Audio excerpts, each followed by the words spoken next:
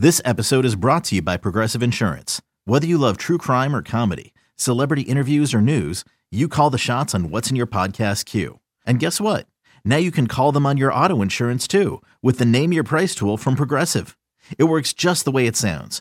You tell Progressive how much you want to pay for car insurance, and they'll show you coverage options that fit your budget. Get your quote today at Progressive.com to join the over 28 million drivers who trust Progressive. Progressive Casualty Insurance Company and Affiliates. Price and coverage match limited by state law. You could spend the weekend doing the same old whatever, or you could conquer the weekend in the all-new Hyundai Santa Fe. Visit HyundaiUSA.com for more details. Hyundai, there's joy in every journey. Another day is here, and you're ready for it. What to wear? Check. Breakfast, lunch, and dinner? Check. Planning for what's next and how to save for it? That's where Bank of America can help. For your financial to-dos, Bank of America has experts ready to help get you closer to your goals. Get started at one of our local financial centers or 24/7 in our mobile banking app. Find a location near you at bankofamerica.com/talktous. What would you like the power to do? Mobile banking requires downloading the app and is only available for select devices. Message and data rates may apply. Bank of America N.A., member FDIC. It's time. Time for Silver and Black today. To the ground game. Touchdown Las Vegas. We're breaking down the latest Raider news from on and off the field and bringing you conversations with newsmakers and record breakers. So hold on, Raider Nation. It's time to get it on. Here's your hosts, Scott Goldbranson and Mo Moulton.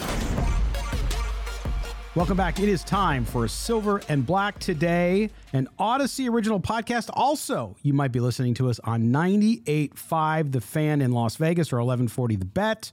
If you're listening to us over the airwaves, we appreciate that. Do us a favor. Make sure you subscribe to the podcast. Wherever you get your podcast, all you have to do is search Silver and Black today. You'll find us. Make sure you subscribe and hit the auto download. If you're watching us on YouTube, thanks.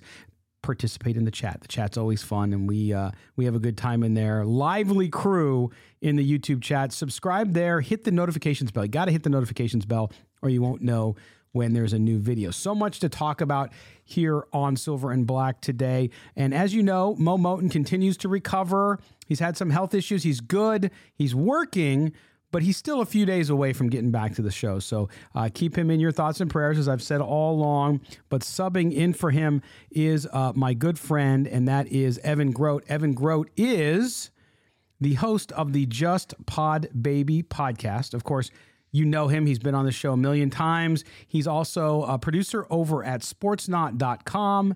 Does a lot of work over there as well. So, Evan, thanks for joining us, man. Appreciate you subbing in for Mo. And you like mint ice cream, right?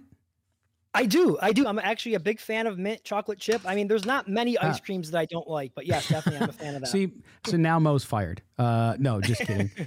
We've had some people be like, "What happened to Mo? Did he do a Blake Martinez and retire in the middle of the season?" No, he did not. So he'll be back soon. But Evan, it's been a tough several weeks for Raider Nation. You have. Oh, by the way, make sure you subscribe to Evan's podcast as well. That is Just Pod Babies, part of Sportsnaut as well on their network. So make sure you do that and follow him on Twitter at egrote5, egrote5, as in Kerry Collins, right? That was his number with the Raiders, right? Yeah. That was my old high school number, too. That was your high school number. And Evan will tweet out some of his high school. He looks like a little bigger than Doug Flutie, but he looks good. I'll take it, dude. I played defensive lineman, and I'm only 5'10", so you can imagine how bad I was. Yeah, 5'7", trying to play quarterback with hands the size of a middle school kid. It wasn't always easy, but I made it work. Well, yes, and you look good doing it too. But you're upstate New York, you had your day, which was good. But good fun and good videos. But Evan, let's jump into this and talk about the Raiders. Clear, we saw the injury report on Wednesday. Nothing surprising there. Some guys missing some time, and we did see Rocky Sin for personal reasons, whatever. But otherwise, just normal nicks and bruises for the NFL, and the Raiders already have an extensive IR list as it stands, with Darren Waller, Hunter Renfrow obviously being the big names on there. But looking at the conversation, Evan, and you do this a lot, obviously, with your podcast. You see it on Twitter. You've been like Mr. Stat Machine, tweeting out all these stats about the Raiders and what's going on. The conversation is just negative, and I understand why. And we're starting to, I think, identify some issues here. There's issues with coaching. There's issues with the roster. There's issues with the front office. And I think when you are a team in the NFL and you're 2-7, 2-8, 2-7, excuse me, 2-7. I said 2-8 yesterday, I think. I hope that's not true for Raider fans out there. But you're 2-7. That's not one thing failing, right? I tweeted out on Wednesday that, hey, you know what? You can have two things be correct or multiple things be correct, and the causation for why things are going wrong can be multiple failures. Isn't that what we have here is multiple failures? Absolutely multiple failures. And we've had a lot of finger pointing and a lot of blaming going on throughout the season. Is it the head coach? Is it the offense? Is it the quarterback, the defense? The answer is it's all the above. It has just been a collection of disappointments. It's been a collection of failures by really everyone. It's really hard to pinpoint. I mean, you could look to a couple of players who have really been successful this year, but really it's been just a whole team failure, and the coaching staff been a major disappointment, as well as the general manager too, because you look at some of the decisions that he made, bringing players in like Chandler Jones, who's been a huge disappointment. I mean, there's blame to go around everywhere. That's for sure. Yeah. And it's interesting. And I don't know, I'm trying to remember back to when I was a big football fan. Of course, I grew up a Charger fan, and that was a miserable existence. But nonetheless, when you look at it, I remember getting angry at certain things, and the coach stinks and all that kind of stuff.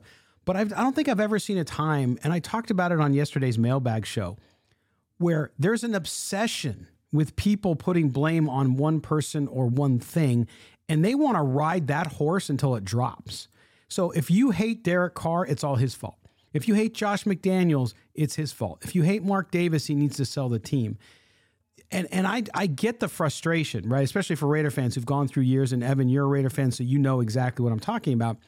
But I don't understand the fixation where you throw out all logic, and instead of thinking about, okay, what is the real reason why this team isn't good? And it's not one person's fault. It's multiple issues, like you said. Do you find that too? Do you find that strange, or am I just maybe not remembering that it's always been this way?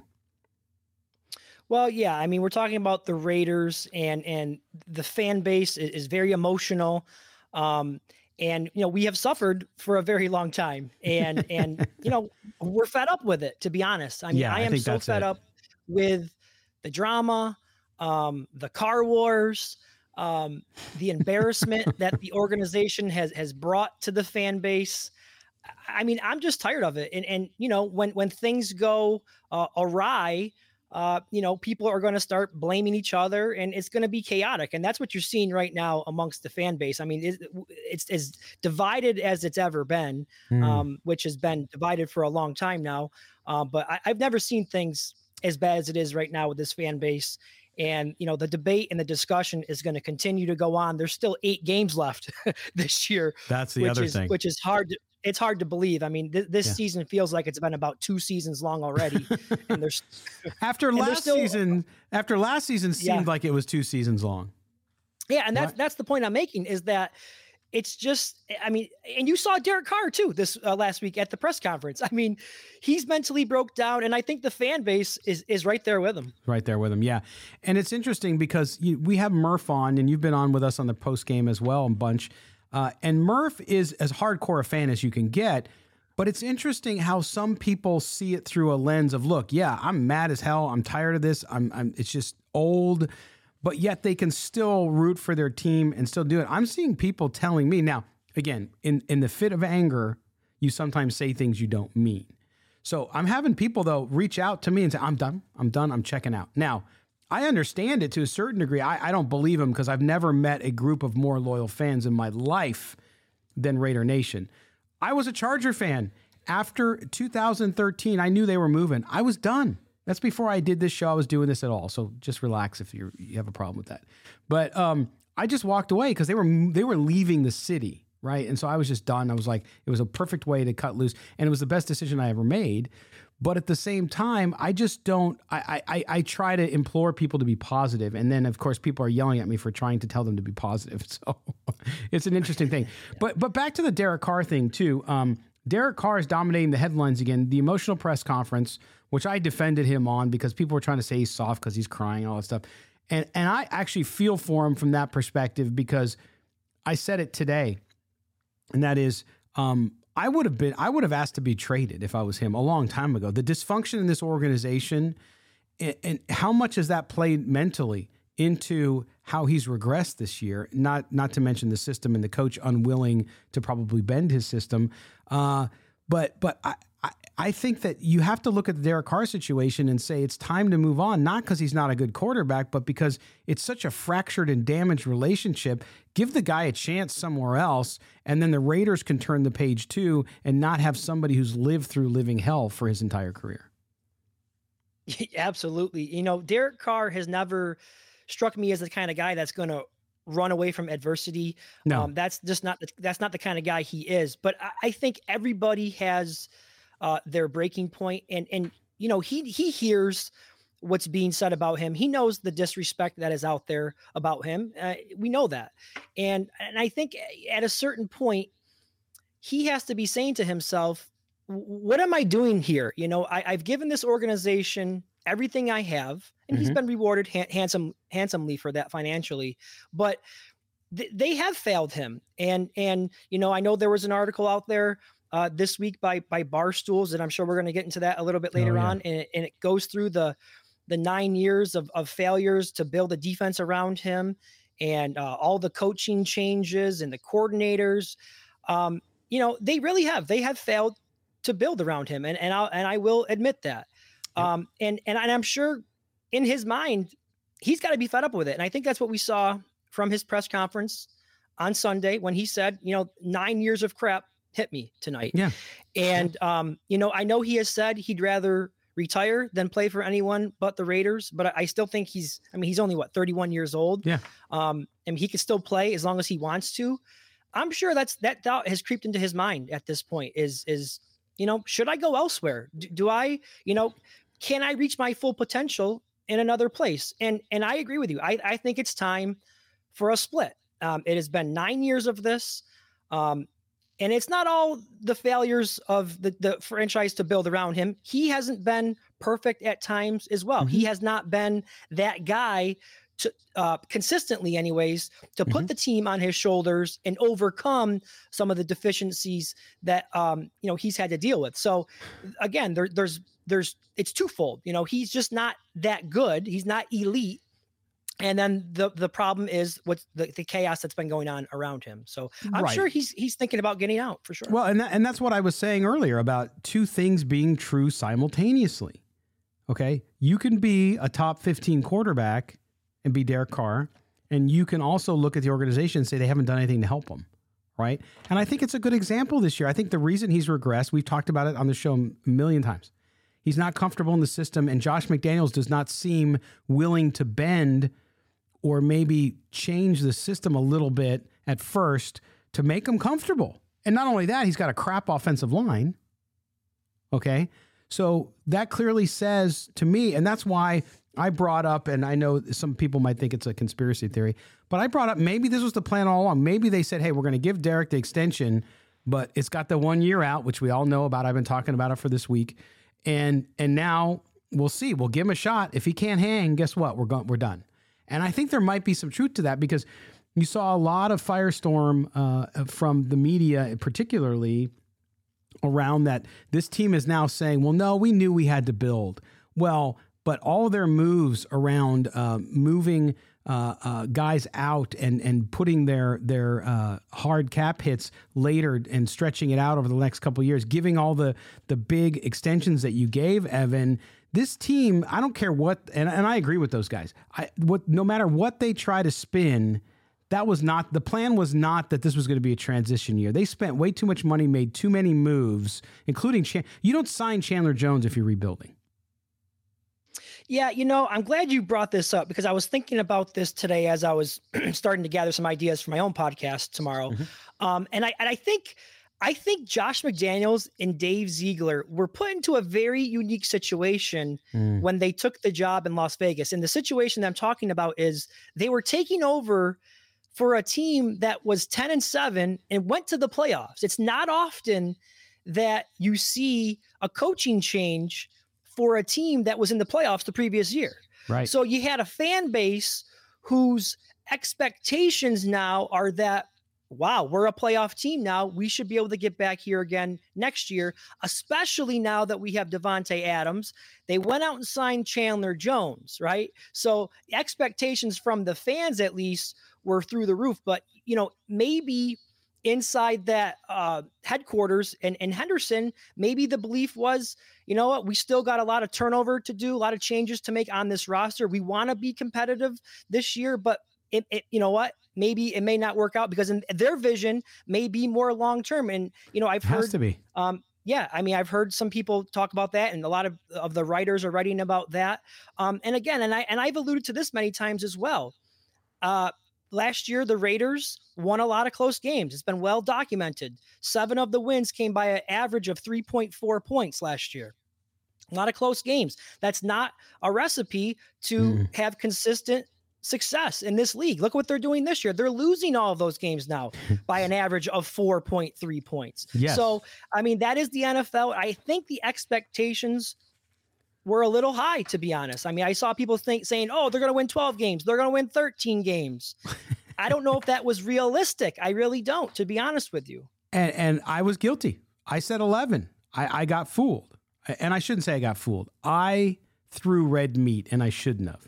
I had my doubts, but I think Mo picked 10 wins. I picked 11. Just going that we went through the schedule. I think you did that too. And I picked a floor. I didn't actually make a prediction this year. I went with a floor and a ceiling. I said floor was 9. All things going correct. Everything was in a perfect world. 12 wins, I thought, was the ceiling. We were all wrong. Everyone got it wrong. Nobody Absolutely. predicted it would be this bad. No. But there was signs that a possible regression was possible. I think the signs were there. Yeah, no doubt. They did nothing to fix the defensive line, except for the Chandler Jones signing. Bilal Nichols was an okay signing. We thought he'd be better than he is.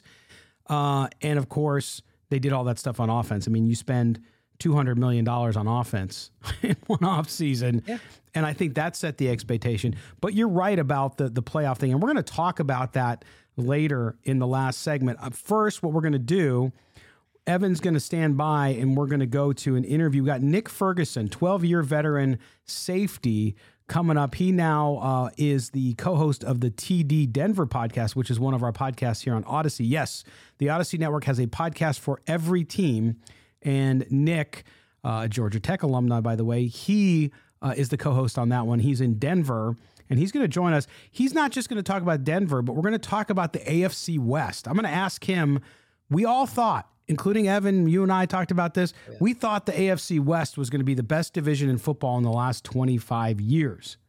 And guess what? The Broncos at 3-6, the Raiders at 2-7 are facing off to each other. And those two fan bases were fighting who could win the division, that the Chiefs were going to fall down, and it's been exactly the opposite. So I'm going to ask him about that. I'll also ask him about, there's a lot of similarities between the Broncos situation and the Raiders situation, and we'll get into that here. And then when we come back after the interview, Evan will rejoin us. We're going to talk a little bit about a piece that Tashawn Reed wrote in The Athletic, as well as the Barstool piece that Evan mentioned. We're going to talk about those things coming up as well. But when we come back from the break, Nick Ferguson joins us from the TD Denver podcast, an Odyssey original, just like Silver and Black today. So don't go anywhere as we roll on talking Las Vegas Raiders football. It's only a kick, a jump, a block. It's only a serve. It's only a tackle, a run. It's only for the fans. After all, it's only pressure. You got this. Adidas.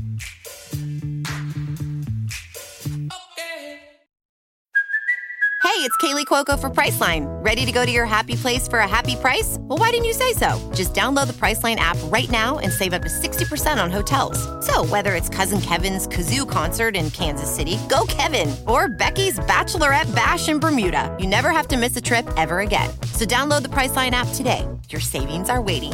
Go to your happy place for a happy price. Go to your happy price, Priceline.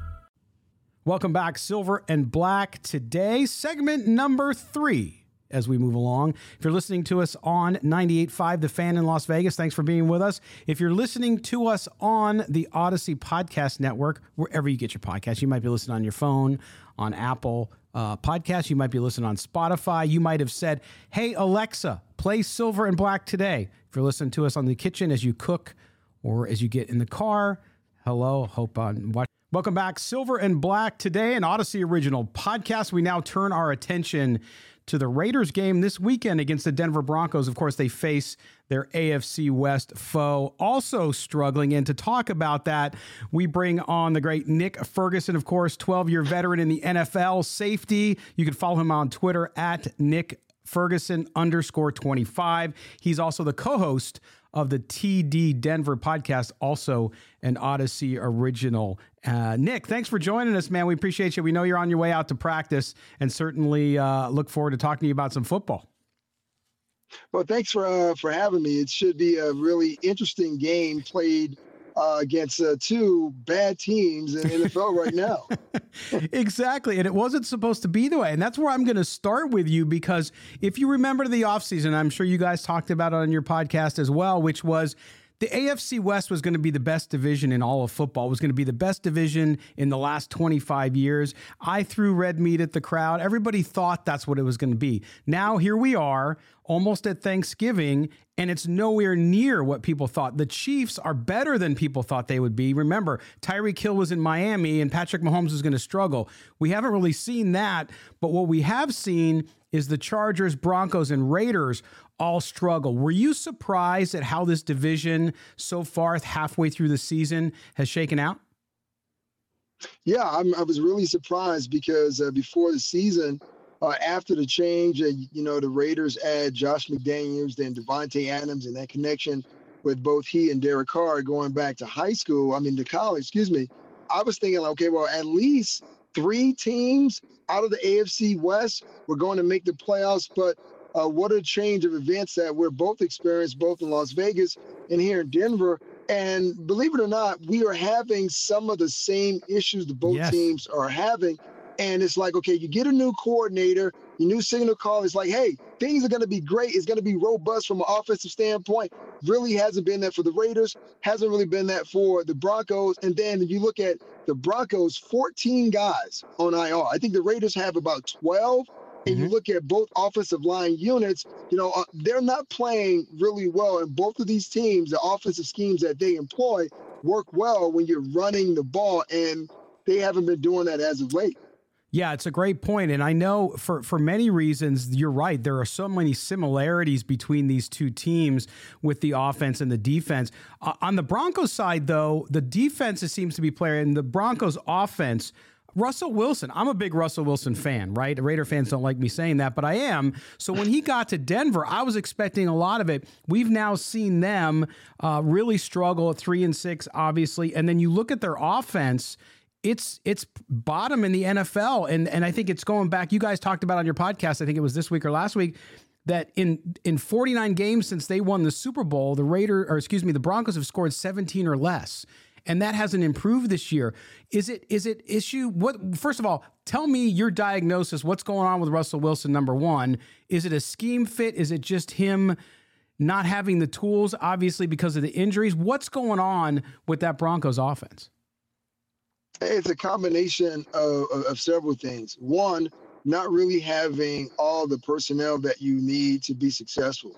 And that starts up front. That offensive line has really been beat up. And even when they were healthy, they were still not playing well as a collective unit. I go back to the game early in the season when the Raiders hosted the Broncos. Max Crosby was having a day. And I know Max Crosby is one hell of a player, and he does that to a lot of offensive linemen. But I thought that this group collectively was going to do a better job. Now, also look at the play calling. Here's where I lowered my expectations when Russell joined the Broncos, because I know it's always a tough match when you put a new head coach, offensive coordinator with a new quarterback. I saw the same thing with the Broncos when they acquired Peyton Manning, and he had to learn and adjust to that of Gary Kubiak's system. So things are not always going to mesh. You look right back in your own backyard with Josh McDaniels, who was believed as being one of the smartest guys outside of Sean McVay, but guess what? The Raiders offense are struggling. And you go back and you look at the Colts.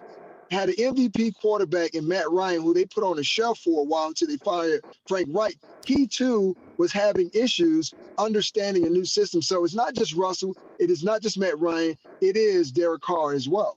Yeah, no, and that's the thing we talk about with Derek Carr, and there's this duality, as you know. Derek Carr is polarizing with Raiders fans, right? There's Raiders fans who think he's the worst quarterback to ever play, which obviously is not true, and then there's people who could think he can't do any wrong.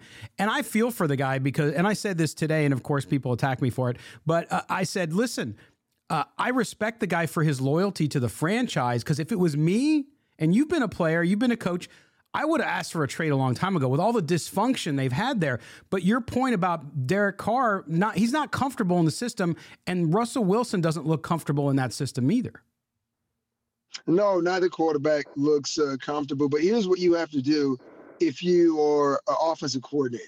You have to check your ego at the door. The same thing you ask players to do at the same time. Let's be totally honest. Josh McDaniels is your quarterback, but we know he comes from New England where their egos are bigger than the Rocky Mountains, right? So for him, he's got to lower his ego, check it at the door and say, okay, well, we don't have Darren Waller. We don't have Hunter Renfrow. We got Foster Monroe, we got Josh Jacobs, we have Devontae Adams, and a couple other wide receivers. How do we make this easier on our quarterback? Yeah, you want to take shots down the ball, but the biggest thing, turn around, hand the ball off to Josh Jacobs. Allow that offensive line to set the tempo, and then you're able to take your shots down the field. But it just seemed as though Josh McDaniels is committed, just like Nathaniel Hackett, to running their schemes instead of catering them to their quarterbacks. Man, that is so dead on. And we've been saying that too on the show quite a bit. And that's the other thing here too. Obviously, Josh McDaniels with his history in Denver. So Denver knows him well from his first iteration, although when he got the Raider job, he said, well, that was a different guy. But we're seeing some of the things that he did wrong in Denver repeat themselves. And with Nathaniel Hackett, the same thing. When Hackett started off early and struggled in the season, they brought in somebody to kind of be, I don't know, like an internal coach for him, right? Somebody who's going to help him. Has that worked at all? Have you seen any improvement there? And is that something that might work in Vegas with McDaniels? Or does it get back to your point that, man, these are egos and these guys are not going to give in. They're going to be who they are? Well, for Hackett, yeah, they bring in an outside guy to kind of help him with game management. That person wasn't brought in to actually help him with play calling and scheme. So when you look at Josh McDaniels, can Josh McDaniels, or would he actually bring someone else in to handle in-game management? And the answer to that question is no, because here's the difference between the two coaches. One has a massive ego and the other not so much. And then Josh McDaniels has more experience in this league being in more big-time games than Nathaniel Hackett. So he has a more experience, but can he relinquish control to someone else so he can go ahead and be a head coach, delegate responsibilities, look at the special team, look at the defense, look at the personnel? And the answer to that question, I'm sorry, it is no. Yeah.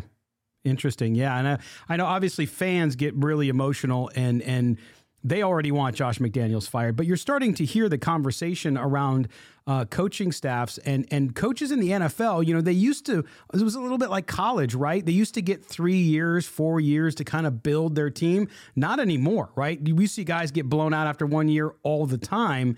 And so it's going to be interesting to see what happens with both coaches. Let's turn to some positives with the Broncos. One guy that I like a lot and I think has played well has been Draymond Jones. Talk about him on the defense. What's he done this year, and what did they do to improve that defensive front that has helped him a lot? Well, you know, there was a lot of knock on Draymond Jones. Could he live up to expectations? But here's the thing that changed for Draymond Jones. You bring in Jiro Evero, who comes over from the Rams, who brings in his scheme. But the biggest thing was they brought in DJ Jones, another run stopper from San Francisco. And what that helps, because when you see another guy next to you playing well, if you are competitive, guess what? You're like, hey, he's not going to have more plays on the stat sheet, positive plays that is, than I have. So that was forced him to kind of step his game up. But also when you have the edge rush that we had, and We no longer have Bradley Chubb. He's down in Miami on South Beach, but that also helps as well, because when offensive teams are sliding protection to your edge rushers, now that means you have one-on-one inside, and if you can work your hands and get your hips even with that guard, now you can put pressure on that quarterback. But those are some of the things that Draymond Jones has done well, and to boot, he's playing for a contract at the end of the season, and usually how it works in the NFL, if you own that contract here, you're trying to get as many positive stats as you can, because either your current team is going to pay you or someone else. That's right. I mean, we're seeing that in Vegas with Josh Jacobs, obviously, who's having a great year at running back and has stayed healthy, which has been the only issue with him over previous seasons. So it's good. Appreciate all the time today, Nick. Let me ask you this sort of in closing. You look at this Broncos franchise, of course, new ownership, right? And the rest of the season, they sit at 3-6. The Raiders are at 2-7, right behind them. This is a game even Nathaniel Hackett at the press conference said, well, somebody's got to win this one, right? Which I think was tongue in cheek, but for fans, that joke didn't land, right? Nobody wants to hear how bad they are. But when you look at the Broncos, the rest of the season, no one heard that. Yeah, exactly. But when you look at them the rest of the season, the Broncos, what goals are they going to have? What do they need to find out about this team? We know the head coach clearly, but the rest of that roster, what do they need to find out between now and the end of the season so that they can bring about change and try to turn the thing around next season? Well, the Broncos have 24 guys who are going to be unrestricted free agents. So if you're one of those guys, one, you're trying to end the season healthy. But also you want to end the season on a very productive note, because once again, you are playing for a contract, and this is where other teams around the league and the Broncos as well, they're looking at these last couple of games as evaluations. Which guys continue to play, which guys kind of, cut bait and their minds were totally out of it. And those are the guys you definitely don't want to bring back. But if you're a current guy, you have a long-term deal like a Courtland Sutton, like a Russell Wilson, you want to go out and try to stack bricks, as we would like to call it. Mm-hmm. And what I mean by that is continue to have a positive showing, because George Payton, the GM, said that he wants to see progress. Now, there is a chance, and when I said this, Broncos fans lost their mind, but there is a chance that Nathaniel Hackett is able to keep his job, because just like Josh McDaniels, they have the tiki torches here, and they have the pickforks, and they're ready to run him out of town. But here's how he wins. Here's a possibility. He can say, well, listen, I wasn't really set up for success as much as I can because I didn't have the personnel needed to show how well my offense can actually go out. So with that being said, if you give me one more year, Russell Wilson in this offense, we're able to go out and get some other players. Now I will be able to show you. But after one season, is it a knee-jerk reaction? I know neither team is playing well under the current coaches, but to me, you have to be a little patient, and that's hard to tell fans who have been waiting to see their team in the postseason. Yeah, especially all the money they have to spend. And you probably know in Vegas, the ticket prices are the highest in the NFL. So people, and that's an adjustment for fans that were from Oakland because they used to be the lowest prices in the NFL. So it's gone through the roof. But it's a good point. And to close, I mean, I think you're right. I mean, both these teams have very similar issues, not only with the coaching, but also with rosters. They just don't have the talent they need to compete. Look, the ideal is you have to beat the Chiefs. They are the class of the division until they're not. And so both these teams have to build those rosters, and clearly they're both not there in addition to the other issues. So, Nick, we appreciate it, man. Make sure you follow Nick at NickFerguson_25 and catch him on the TD Denver podcast here on our Odyssey Network. Nick, thanks for being with us, man, and take care of yourself, and we'll talk to you soon. Appreciate it. Be good. All right, you too, man. Thank you so much. All right, we're going to step aside when we come back. The show rolls on. Evan Grote rejoins me. We're going to talk about this Denver game and close it out with a little bit of fun because you guys need fun. Don't get too serious. Everybody's at each other's throats. And I know even people are angry tweeting me because I'm telling you to be positive. So we'll be back right after this break. You're listening to Silver and Black today, an Odyssey Original Podcast. Don't go anywhere. Jewelry isn't a gift you give just once. It's a way to remind your loved one of a beautiful moment every time they see it. Blue Nile can help you find the gift that says how you feel and says it beautifully, with expert guidance and a wide assortment of jewelry of the highest quality at the best price. Go to BlueNile.com and experience the convenience of shopping Blue Nile, the original online jeweler since 1999. That's BlueNile.com to find the perfect jewelry gift for any occasion. BlueNile.com. This episode is supported by FX's Clipped, the scandalous story of the 2014 Clippers owner's racist remarks captured on tape and heard around the world. The series charts the tape's impact on a dysfunctional basketball organization striving to win against their reputation as the most cursed team in the league. Starring Lawrence Fishburne, Jackie Weaver, Cleopatra Coleman, and Ed O'Neill. FX's Clipped, streaming June 4th, only on Hulu.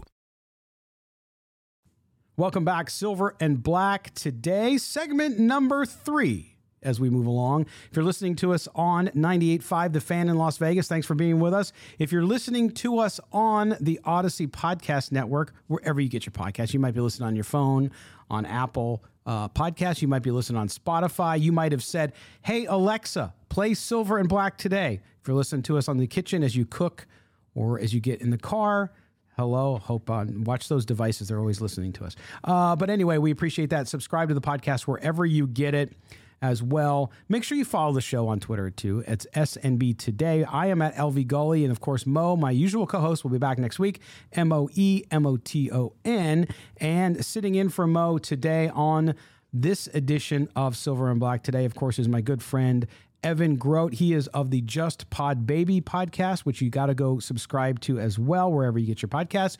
Also a producer over at sportsnot.com, and you can follow him on Twitter at egrote5.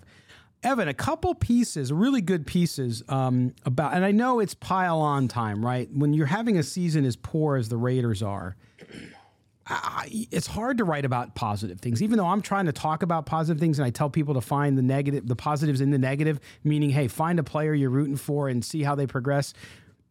Whatever. People aren't really happy with me with that. But anyway, some of these pieces, I want to first talk about Tashawn Reed's piece because he highlighted 10 things that are wrong with the Raiders. And I want to go over some of them because I think we all know these and we've been talking about them for some time. But he had some great insight and research. I want to give him credit for a great piece that he wrote, number one. But I want to start with these and get your comments on them and talk about them. Number one that he brought up early in his piece was one of the reasons why the Raiders are failing is they went out and spent $223.3 million on Davante Adams, Hunter Renfrow, Darren Waller, Derek Carr. That combination of players has been on the field for a total of 62 snaps the entire season.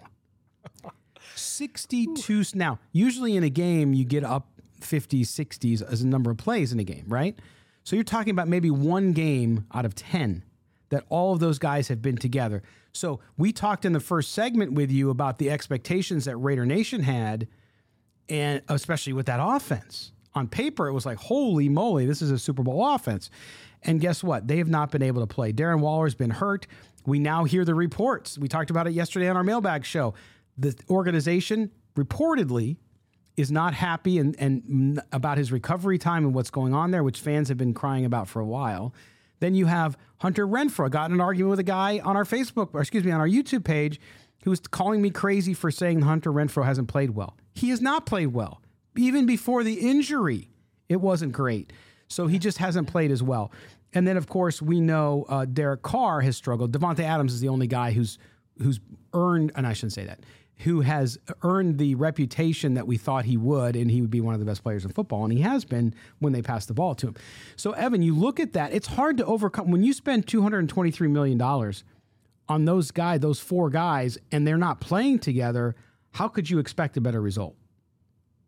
Yeah, in my opinion, that is the biggest disappointment this season has to be, the injuries on offense and how it's affected what we all thought was going to be a really explosive, high-powered, high-scoring offense. It just hasn't come together. And you mentioned only the big three there, only playing 62 snaps together. And really, I think about the first two games, the offense wasn't great in those first two games. I believe the second game was the Arizona game where they were shut out in the second half, if I remember correctly. So, I know it's a small sample size, but they weren't even great in the game in the snaps that they played together. Now, that being said, I am very disappointed that we haven't gotten a chance to see the offense at full strength, but I still thought there was enough in the cupboards there that the offense should be performing better than what it is right now. Think about what this offense has had in past years.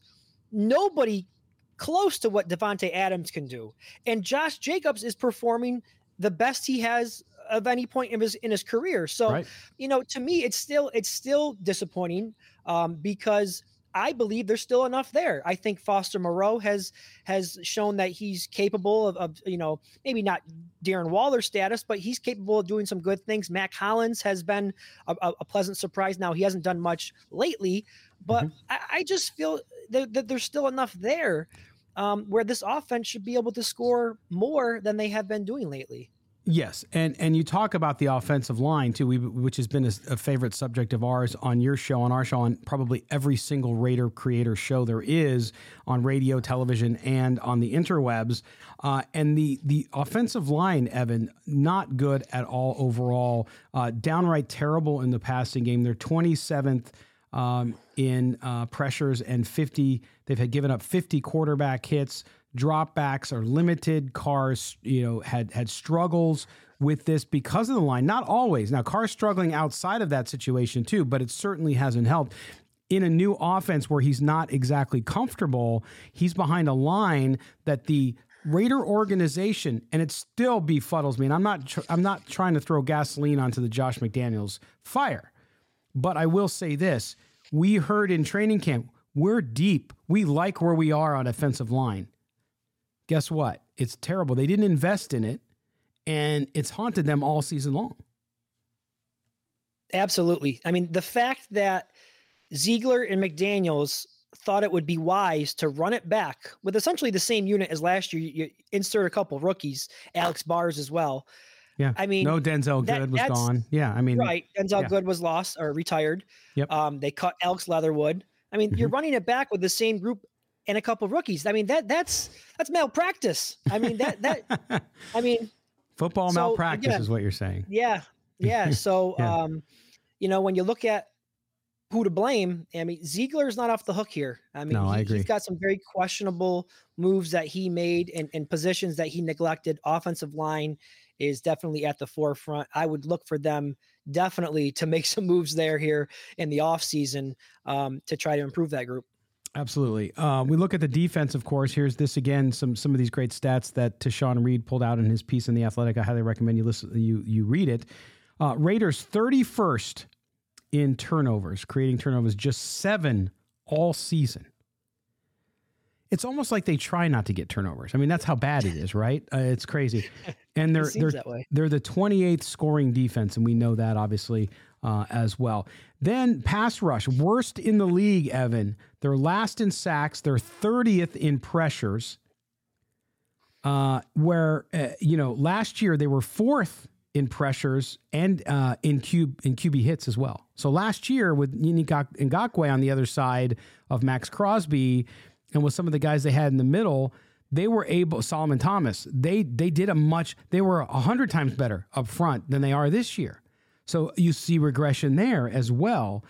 So you traded out Ngakoue, Quentin Jefferson, Solomon Thomas for Chandler Jones, Bilal Nichols, and Andrew Billings.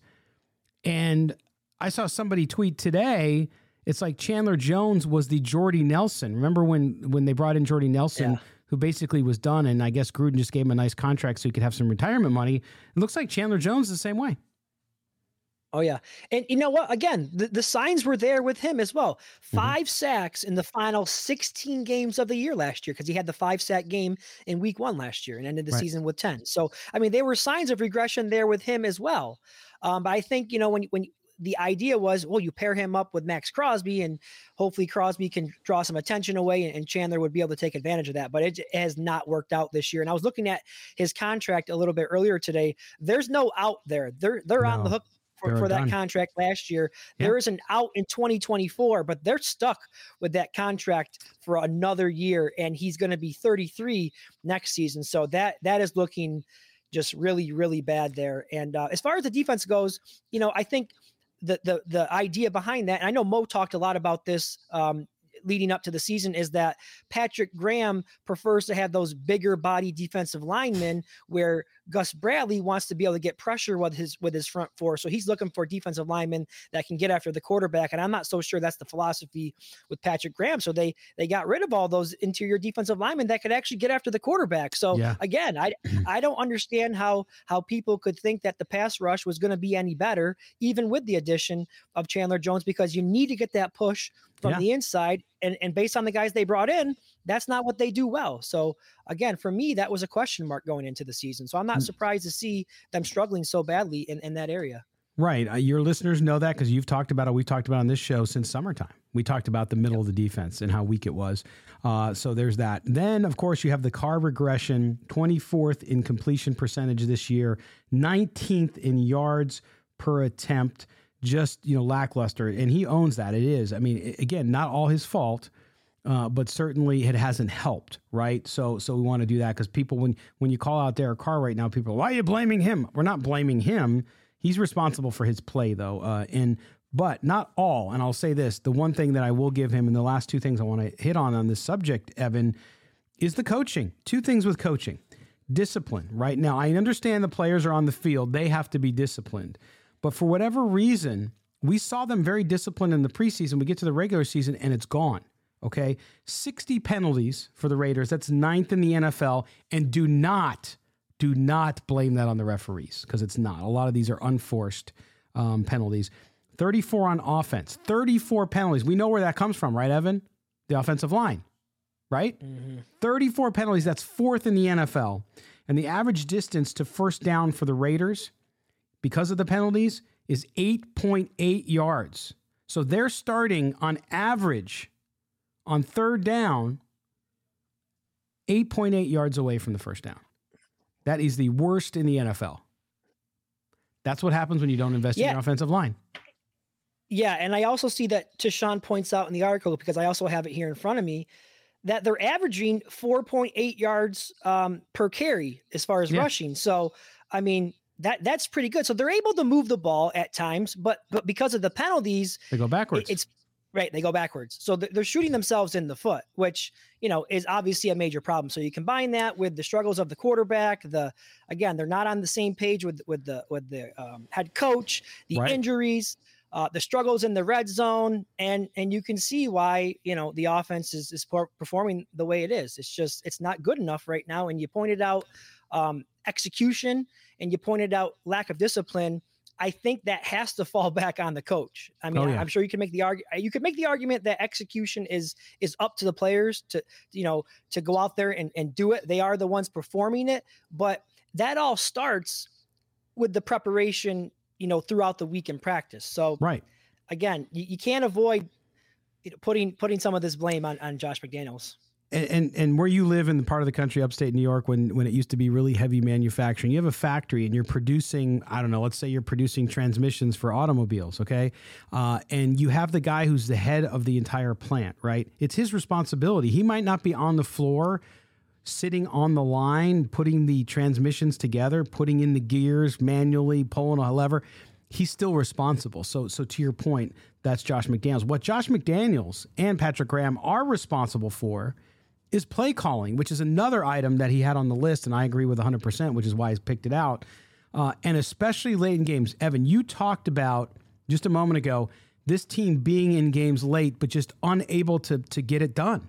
They got it done last year, which is the whole reason they got to the playoffs, by the way. Not because they were good enough to make the playoffs. They just played well at the end of close games and were able to get in. But late in games, you look at this, they have been so predictable from an offensive standpoint. It's not even funny. We saw it again last week against the Colts. Not only that, 22nd in red zone TD rate. I mean, how many years have we been talking about this? Even during the Gruden years, they were terrible in the red zone. They've gotten worse. They're 23rd in the NFL in third down conversions as well. So when they need to get a first down, they don't get them. When they need to get a touchdown, they don't get them. That is play calling coupled with all of the other things we've put together. This is why when people want to blame one thing, it's the defense. If he had a defense, and yes, Derek Carr's never had a defense. I give him that all day long. But I'm telling you, it's not just because of the defense. The defense late in the game against, they gave up 13 points in the first half, held them for another touchdown For the longest period of time, the Raiders have had chances to win games. So as bad as the defense is, they still have a chance to win, and they haven't been able to do it. That's why it's multiple failures. But Evan, the play calling is where ego and the inability to change and think about, and you see it in the press conferences. What are you going to do different? Oh, nothing. I think we need to execute. There's one play here, one play there. He's not even saying, hey, you know what? We need to rethink things. Go back to the drawing board and figure out what works for us. Yeah, and I think isn't that what we heard about McDaniels in his first head coaching stint with the Broncos, is that he was a little hard-headed, and it was a little bit of too much of my way or the highway. And I'm starting to read more and more about that with long practices, really grinding those players down. And I don't know if that's really going over well with this team. I would like McDaniels to be a little bit more flexible. I'm not sure what kind of input he's taking from Derek Carr, for example, on offense. We've heard Carr say a lot of the times, I'm doing what the coach is telling me to do. And that's how Derek Carr has always been throughout his career. He's a corporate man or a company guy, but maybe that's not the right philosophy. I mean, maybe McDaniels needs to kind of reevaluate his philosophy and maybe adjust to the players that he has and not ask those players to adjust to what he's trying to do. There has to be a little bit, you have to meet somewhere in the middle. And that might be part of the problem is what we're seeing right now. Well, and it's interesting you say that because Nick Ferguson, who was on in the second segment from Denver, we were talking about some of the similarities between the Broncos' troubles and the Raiders' troubles. And of course, both coaches are under fire and have not performed well. And he said the one difference was he felt that between Nathaniel Hackett and Josh McDaniels is that one guy had a large ego and that guy's not in Denver.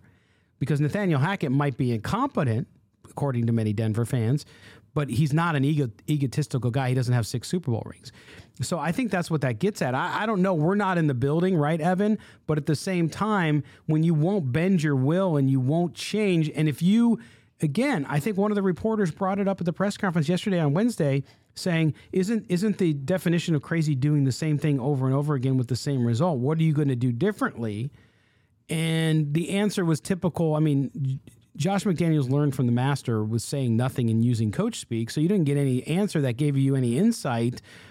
But my sense of it was, and if I'm wrong, tell me I'm wrong, but I don't think he thinks he's doing anything wrong. I think he doesn't think he's got the players, and they're just simply not doing what they need to do to make sure they understand his brilliance. Absolutely. The narrative is going to be, we don't have our guys. We need more time. These were, you see all the changes we've been making. We've gotten rid of all the Gruden draft picks, and we've cut those guys. We're gonna bring in a new culture, and it doesn't help. It does not help when you hear the general manager praise the job that he has done. And also, just this week, you heard Mark Davis come out and say, I think Josh McDaniels is doing a fantastic job. So, what is he supposed to think? I mean, everyone around him is telling him that he's doing a great job. Now, we're not dumb. 2-7, he's not doing a great job. There's obviously problems there. But, for some reason, he feels secure in the job. I think he's been given assurance that he'll be back. And he's not going to make any kind of emotional decisions here. He's going to stay the course, it seems. And that might be something that maybe not this year, but next year that could cost him his job. Well, it could. And listen, I've started to very gingerly defend Josh McDaniels from this perspective. I still think he's wrong about the play calling. I still think the ego and he thinks he's the brightest guy in the room and that everybody else is stupid for not doing what he wants them to do. But I also do believe the roster wasn't that good. And so you look at what they were missing and not making an excuse for him because they still should have. I'm not saying they should be 2-7. Okay. They could be closer to 500 if they win some of those games because of play calling. I think play calling is terrible. And so I think they've lost games because of it. So I'm not saying they're a Super Bowl team or even a playoff team, but I think they have a better record at this point. But clearly he needs more players. I think they knew that going in. They don't have the right players to run their system. And I think that's the quarterback too. I don't think Derek Carr does. Now, before we get out of here for the show, I wanted to lastly talk about the Barstool piece you and I read, which talks about Derek Carr at great length and defending him, saying how horrible it's been that he has not had a defense in his entire career in a Raiders uniform. And the data is overwhelming. I'm not saying and arguing with him that is not. But when you look at that, do you think the reason Derek Carr hasn't won more? I'm not saying he would have won a Super Bowl if he was a better quarterback, or if they had a good defense here or there. But do you think the argument they lay out there is enough to convince you that Derek Carr could be a top 5 quarterback if he had a defense? I don't know about top 5, but I think it's a very convincing article. It's very hard to argue a lot of the points that were made in the story. And, the one thing I would ask is, has this guy watched Raiders games though on a consistent basis? Because, no. I think, yes, the data, the stats, you can kind of drive stats in any direction you want to kind of fit what the story you're trying to tell. I think when you sit down and watch Derek Carr from year to year, from week to week, you're going to see some of those flaws that some of the fan base is unhappy with. For example, and I know this seems like cherry picking with the stats, but this is all I could find. From 2017 to 2021, Derek Carr, out of all the quarterbacks in the NFL, has the most fumbles lost, 26. And that was just 2017 to 2021. In 2014, he lost 4. 2015, he also lost 3. And then 2016, he lost 3 again. So, he's turning the ball over a lot. He's also had 54 interceptions in that time period, which is the 5th most of any quarterback in the NFL. So, again, there's more to the story than just bad defenses, bad drafting, and not enough of talent around him. Because in my opinion, there has been some years on offense where there's been talent. I mean, say what you want about after they traded Amari Cooper and Darren Waller was his number 1 wide receiver. I mean, he had a couple good tight ends, Moreau and Waller, Josh Jacobs. They invested money in the offensive line in past years. So he's had some help there. It's very difficult, though, to defend the defense. I mean, but I will say this. You can't. But I will say this. I did some research. I went back and looked at from 2014 up until last year, if there were any other teams who were successful with bad defenses. Okay. And I have a couple here that I'll throw out. 2016, the Atlanta Falcons, they went all the way to the Super Bowl. If you remember that epic meltdown, They had the 27th ranked defense in the NFL that year. Now, I know sometimes outliers are going to occur, but it does happen. 2014, the Carolina Panthers lost in the divisional round. They had the 21st ranked defense. The Colts in the same year, they lost in the AFC Championship that year. What about the Chiefs? The Chiefs in many of those great years. Yes, and the Chiefs have not always had a great defense. Now they have an all-world quarterback. Yes, right. Yeah, they're better now, and they have an all-world quarterback. But there's plenty of examples out there. The Bengals last year, the Bengals made it to the Super Bowl. They had the 16th ranked defense, which is a lot better than what the Raiders have had. But my point is, sometimes you have to have a quarterback that is able to overcome, deficiencies. And I know that's easier said than done, but I just don't believe that Derek Carr is that guy. And again, I'm not saying it's his fault, but looking at the way the roster is right now and has been the last couple of years, I think it's time to maybe look into a higher upside quarterback. Yeah. And I think Derek Carr could go somewhere else where the situation's perfect for him and succeed. I've always said that, right? And Carr fans want to block you or call you crazy or whatever, and that's fine. But the one thing I want to say, Evan, before we get close to wrapping up the show, is the last point on coaching. And you look at the stats too, like it's fascinating when you look at this stuff. And I know, to your point about the Barstool article on the defenses and Derek Carr never having one, stats can be used how you want them to be used. They're not always the be all end all. But this year, and I think this is one of the biggest indictments on the coaching staff, especially Josh McDaniels. The Raiders this year, we talked about those close games at the end. They're 1-5. They've been in 6 games, right, that are close games towards the end of the game, the opportunity to win the game. They're 1-5 this season when they lead by 17 points. Okay. In 4 or more games, that is, in 4 of those games, they're 1-3. In the league, the record The rest of the league in games that are where they have a 17-point lead, the record for those teams is 49-3-1. 49-3-1. Okay. And so when you look at one score games, sure, players have to make plays always. But more than that, you have to call the game and manage the game to put your team in the right position to win. And we've seen it this year, hasn't happened. And the play calling, to me, is the biggest culprit. Yeah, and as you were saying that about blowing a large lead, I just mentioned that 2016 Atlanta team, that Super Bowl that year when they were up 34-3, I believe it was, or 28-3, whatever the score was at that point. Yes, the defense did allow the Patriots to drive down the field and score all those points, but it was the failure of the offense and the play caller. If you remember, Kyle Shanahan did not call a very good game in the second half there, and it cost them. I think he was not aggressive enough. But getting back to how it relates to now, it's the same situation. They get these leads, and offensively, they're not doing the right things. Defensively, obviously, they're not making the right calls there as well. And we've talked about the lack of execution down the stretch. It was something that Bisaccia and his staff was able to get this team to do well this year. They're not doing those things well this year. When you're in those close games, your team has to be playing its best football in those critical moments. And this year's Raiders team has just not done that. No, absolutely. Well said. All right, Evan, before we check out of here, Raiders, Broncos this weekend. I picked the Raiders last week. Everybody made fun of me, and they were right.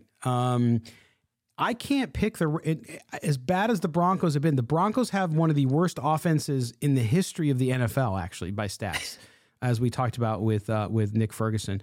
They can't score points. Did you know in 49 games since they won a Super Bowl, they've scored 17 or less points? So it's remarkable. They don't put up points even with Russell Wilson.